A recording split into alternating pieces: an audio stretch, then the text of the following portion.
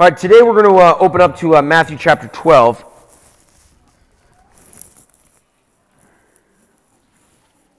Verse 46. As we get there, I just want to commit to prayer because, my mind is already on like throwing a frisbee and eating a cheeseburger and chucking a football. I know we have the football, I don't know if we have the frisbee, but that's kind of where my mind is going already, and I don't want it to be there, right? We're giving them the word, but so let's just pray and have all of us get our minds set on the most important thing, and that is giving worship unto the Lord and reading from His Word. So Lord, we thank You that we get to come together as a family, and we thank You that just 8-10 years ago this was a congregation of 10, and now it's not. Now it's larger. And Lord, we thank You for the family atmosphere that You are bringing here. And Lord, we pray that You just continue to encourage that and pour out Your water and your breath upon it. We pray for wonderful times today at the barbecue, just having fellowship. Lord, we even pray for special opportune times to even witness to people that may be in the park. Lord, we pray for Your presence to be there and to be here now as it always is. But Lord, I pray for myself and also for all of us that we can just focus right now on Your Word before we go and have a good time with everyone.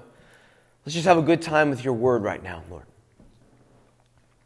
In Your name we pray. Amen. So those of us that are guests and those that may be listening online a little later, this is going to be a little bit more of a condensed teaching. And it's in part because we're going to have our church barbecue, our annual church barbecue today.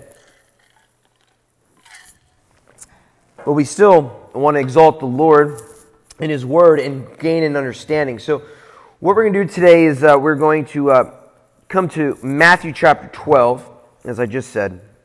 Verse 46 says, "While He was still talking to the multitudes, behold, His mother and brothers stood outside, seeking to speak with Him. Then one said to Him, 'Look, your mother and your brothers are standing outside, seeking to speak with you.' But He answered and said to the one who told Him, 'Who is my mother and who are my brothers?' And He stretched out His hand toward His disciples and said, 'Here are my mother and my brothers. For whoever does the will of my Father in heaven is my brother and sister and mother.'" All right. So, in preparation for the church barbecue, I was just kind of going to the Lord and saying what would be a good message for today. Because I never like to just do things in routine. But I really want to just hear what is the Lord speaking in the atmosphere of what we're going through during a week or in a season. And I felt the Lord was just bringing me to this concept of the lone cowboy.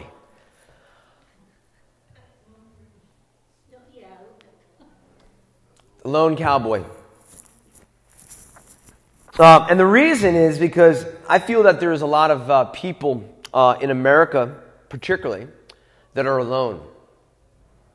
And it comes out of a part of an understanding of the exaltation of the romance of the lone cowboy, right? On his horse, going out into the west where the sun sets and just kind of doing his thing by himself. This is particularly for men, but I think it's also for women. But there seems to be a social component in our society that exalts this notion of the cowboy. And there's a lot of wonderful traditions that the cowboy has brought forth to us. Their hard work,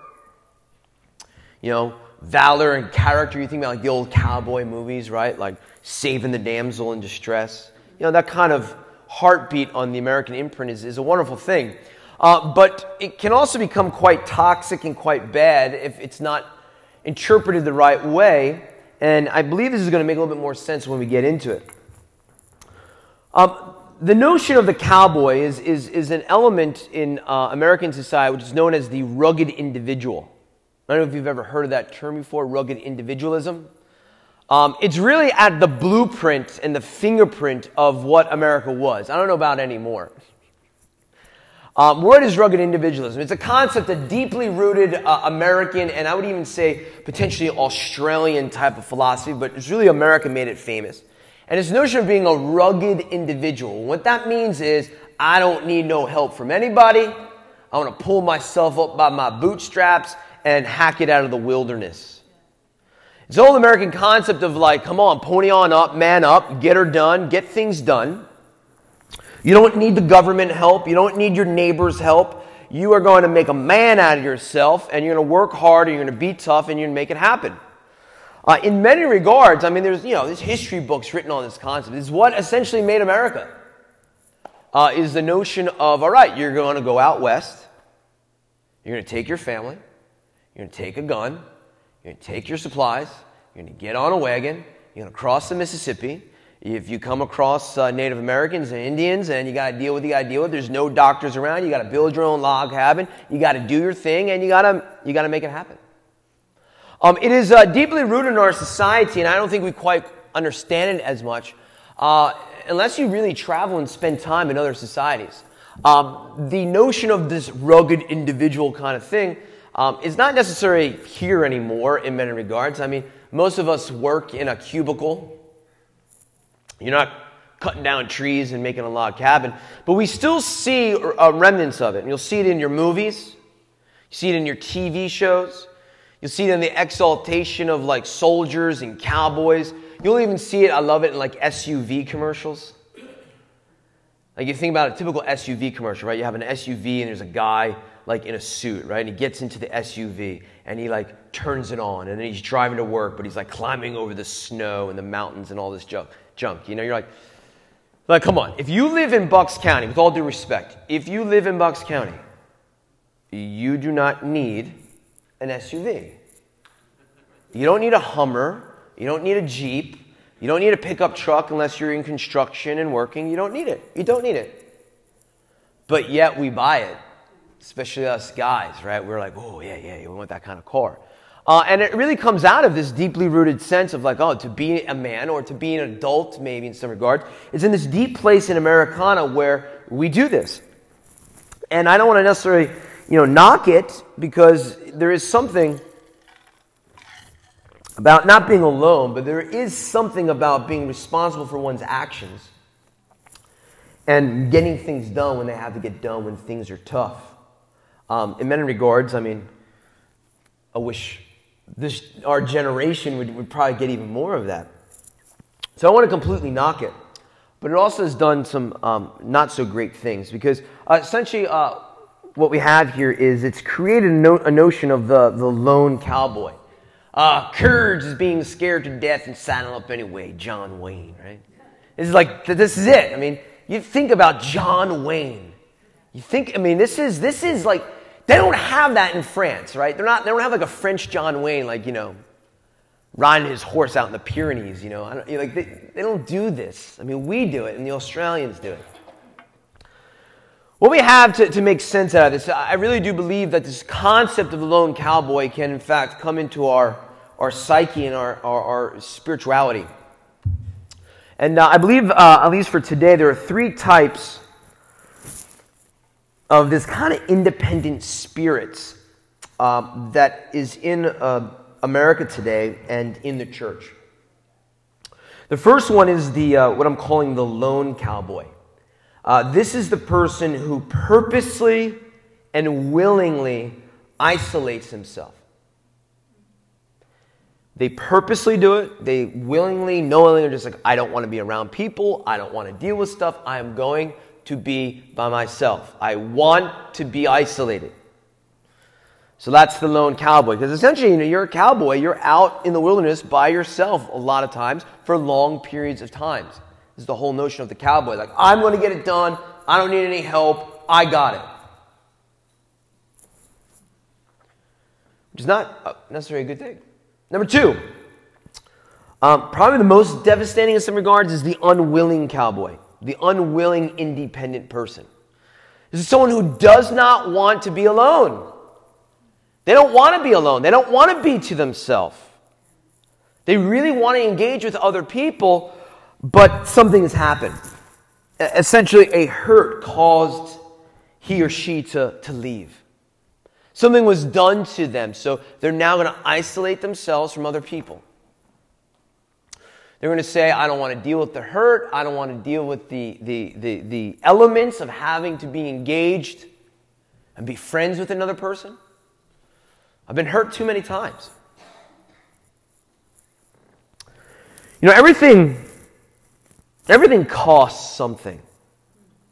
Even love. One of the main costs of love is tremendous. It's pain.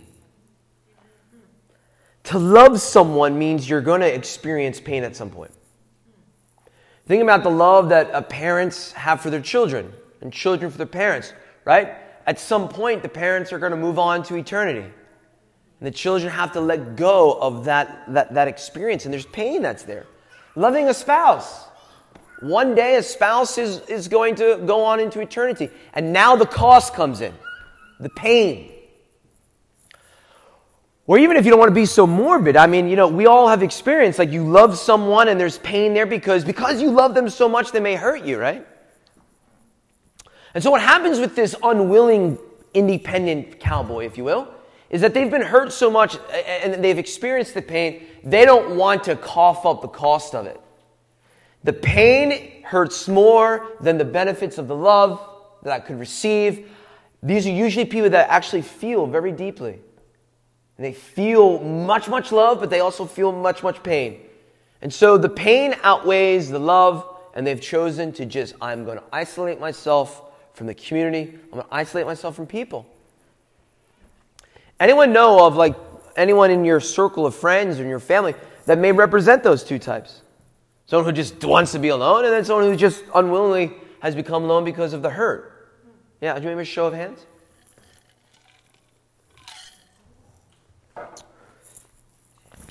The third one, the compensating cowboy. I think this is the one that actually may be most prevalent in our society.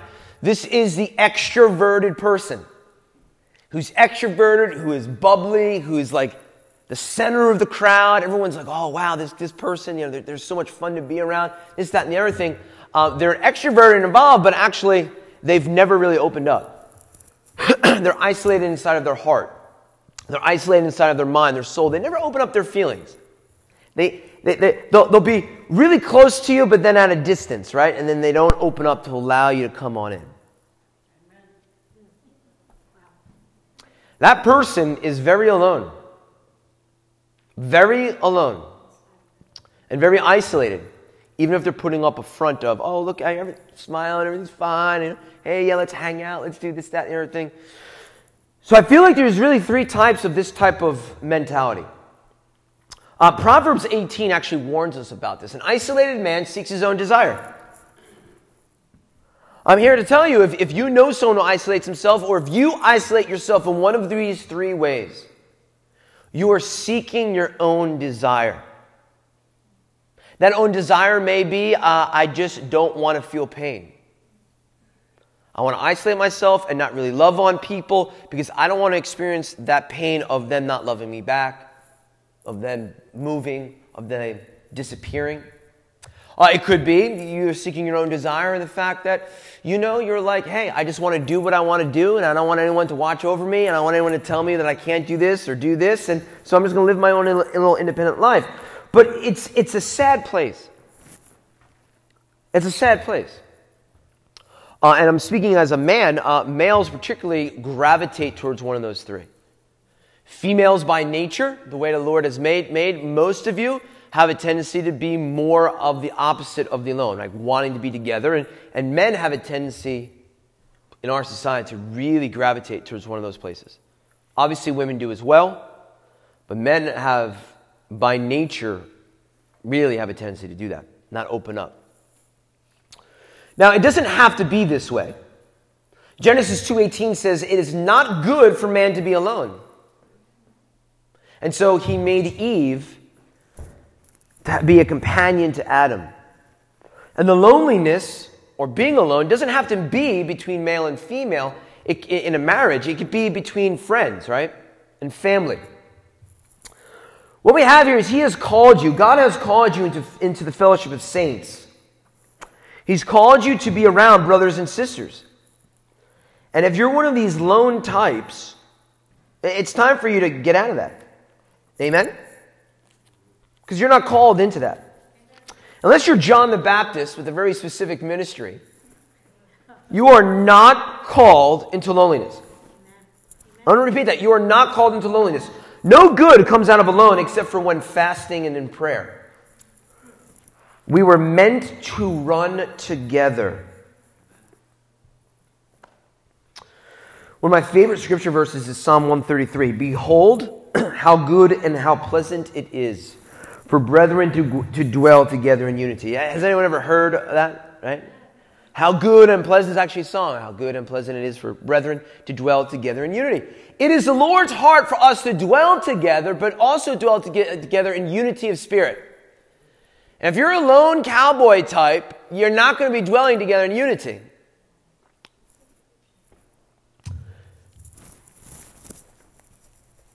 And if you're in you're in the center of your little circle of friends, and if you're the type that pushes the people away, you're really a lone cowboy too. You just got so much hurt and so much bitterness and so much junk that you're not letting people in. But the Word has called us,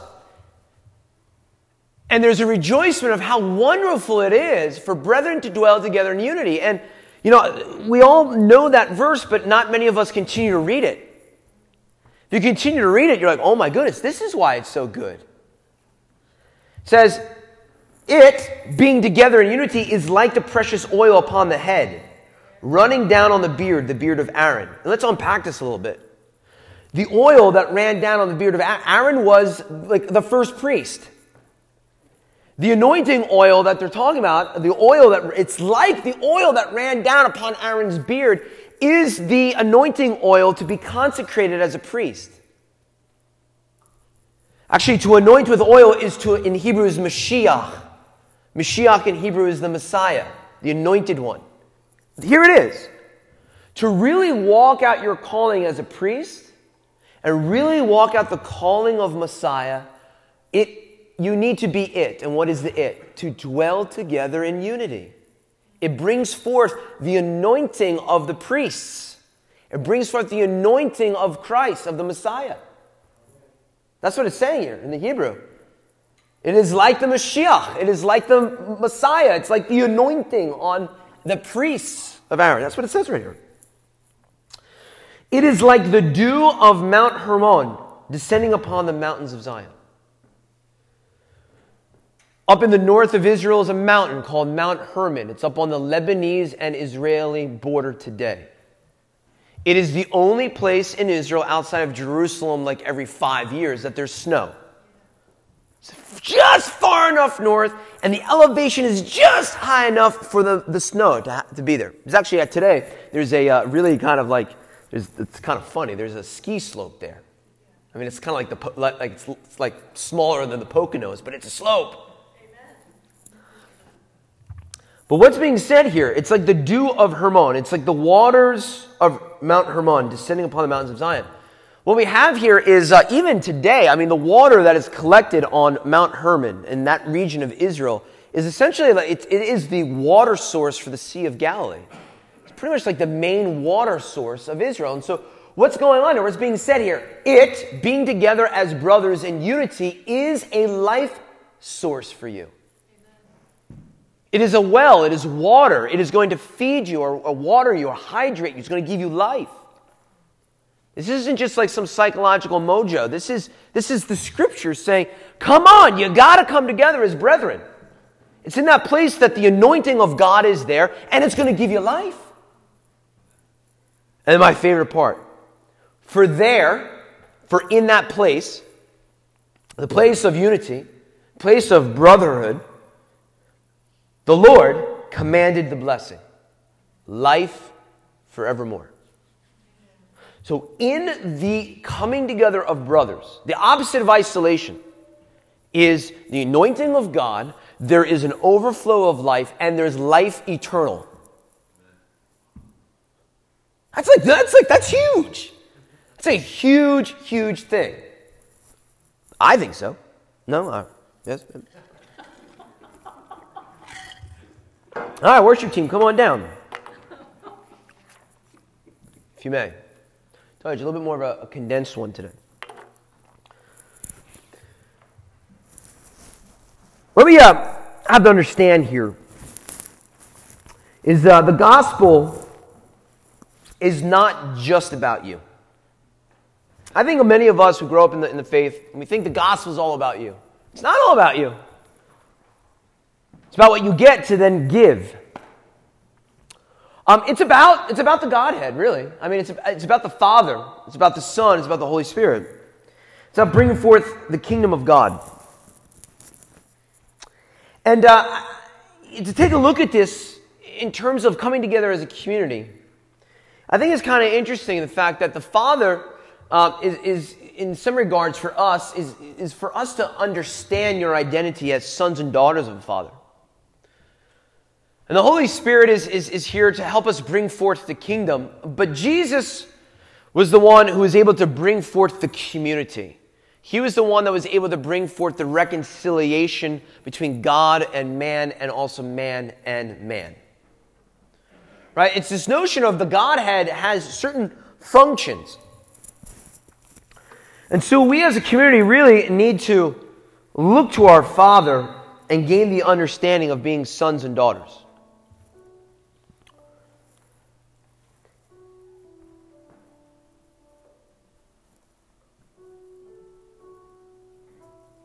And,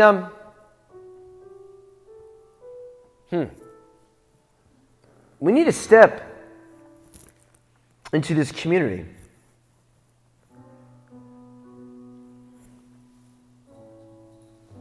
Second Corinthians 5, verses 11 to 21, talk about how the Lord has brought forth the ministry of reconciliation.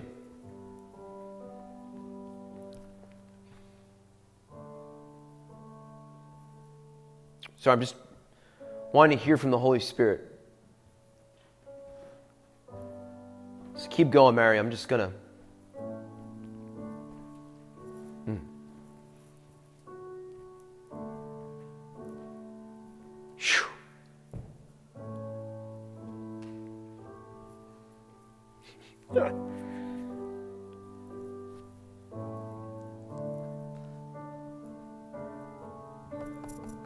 See, so many of us focus on the first sin of humanity. The eating of the fruit, the disobedience to God. And how wonderful it is that a new Adam, Jesus came, a new Adam was given unto earth to slay himself, to bring reconciliation between man and God and man. Like the first sin that had ever occurred that led to all other sins has now been received and reconciled with God. But many of us don't think that soon after that there was a second sin. This is no small thing. This is like the first sins on planet Earth. Wasn't lust, wasn't greed. It was, first one, disobedience to God, and the second one was Cain killing Abel because of jealousy.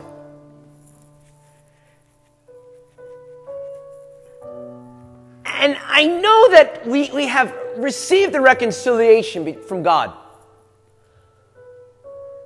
But I've been at this church long enough to know that even in this church, there's still sometimes a rift between the Cains and the Abels. It's the second sin that plagued earth. And Jesus came to reconcile all of it. To reconcile all of it. How interesting it is that Jesus says, He doesn't say the world will know you by the number of people that you raised from the dead. How interesting it is that Jesus does not say the world will know you by how many people you heal in my name. He doesn't say the world will know you by how awesome you are at quoting scripture and speaking. He says the world will know that you are my disciples by the love that you show one another. Not that you raise a couple people from the dead. It's actually the love that you have for one another. It's the reconciliation between brother and brother.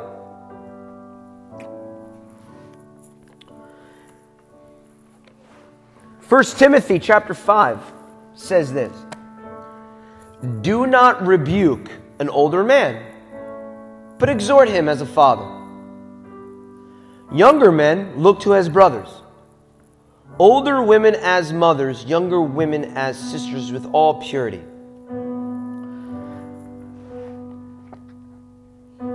When asked, Jesus says, "Look, who you see before me are my brothers and sisters."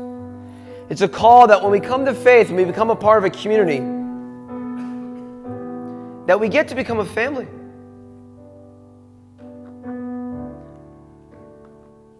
And it's time. It's really time for these loners to come into a place of healing. Whether you just like being alone because you don't like to interact with other people, you have to understand that there are other people that need you. They need your love, they need your care, they need your wisdom. If someone has hurt you,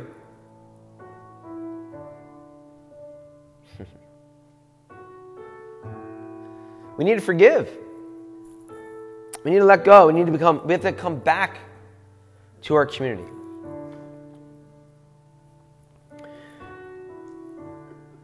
If you're one that's extroverted, but yet you're not opening up, it's probably from a past hurt. And I'm not telling you that you need to open up to everyone yet. But you really should find someone that you can grow in that opening up to.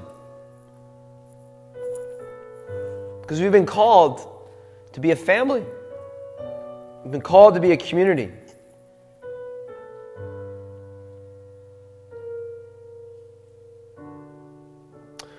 So I'm going to challenge you today. As we go off to a barbecue where we're all going to be together as a community and as a family, I encourage you to reach out to someone that you have never reached out to before. Go eat a hamburger with them. Go talk with them. If you're a little bit more of a loner type that likes to keep to yourself, I challenge you to just step into a growth of community. And just open up a little bit about yourself to someone. Because these are hard times we're living in. The Lord has called us to be a family. Amen? All right. So Lord, we just pray that as we all go off to our barbecue, that it really would be, behold, and how good and pleasant it is for us all to come together. Father, we pray for new revelations of friendships, new revelations of brotherhood and sisterhood amongst one another. Lord, we pray that you bind our spirits together even closer and even more. That we can laugh with one another, that we can cry with one another. We have a good old time together. Because we're going to be spending a long time together. Eternity. Lord, we pray for your spirit of grace and love to be amongst us today as we come together. Lord, we just pray for those people who have emotional hurt, who have been wounded. You've been wounded by a cane. You've been wounded by someone. That their hearts could be softened. Their hearts would be able to receive love from another again. Amen. Feel free to sit in the presence for a little bit. But we're really going to be making our way to Silver Lake for our park. Or to the park for our barbecue. Remember, the maps are out on the table there. See you there.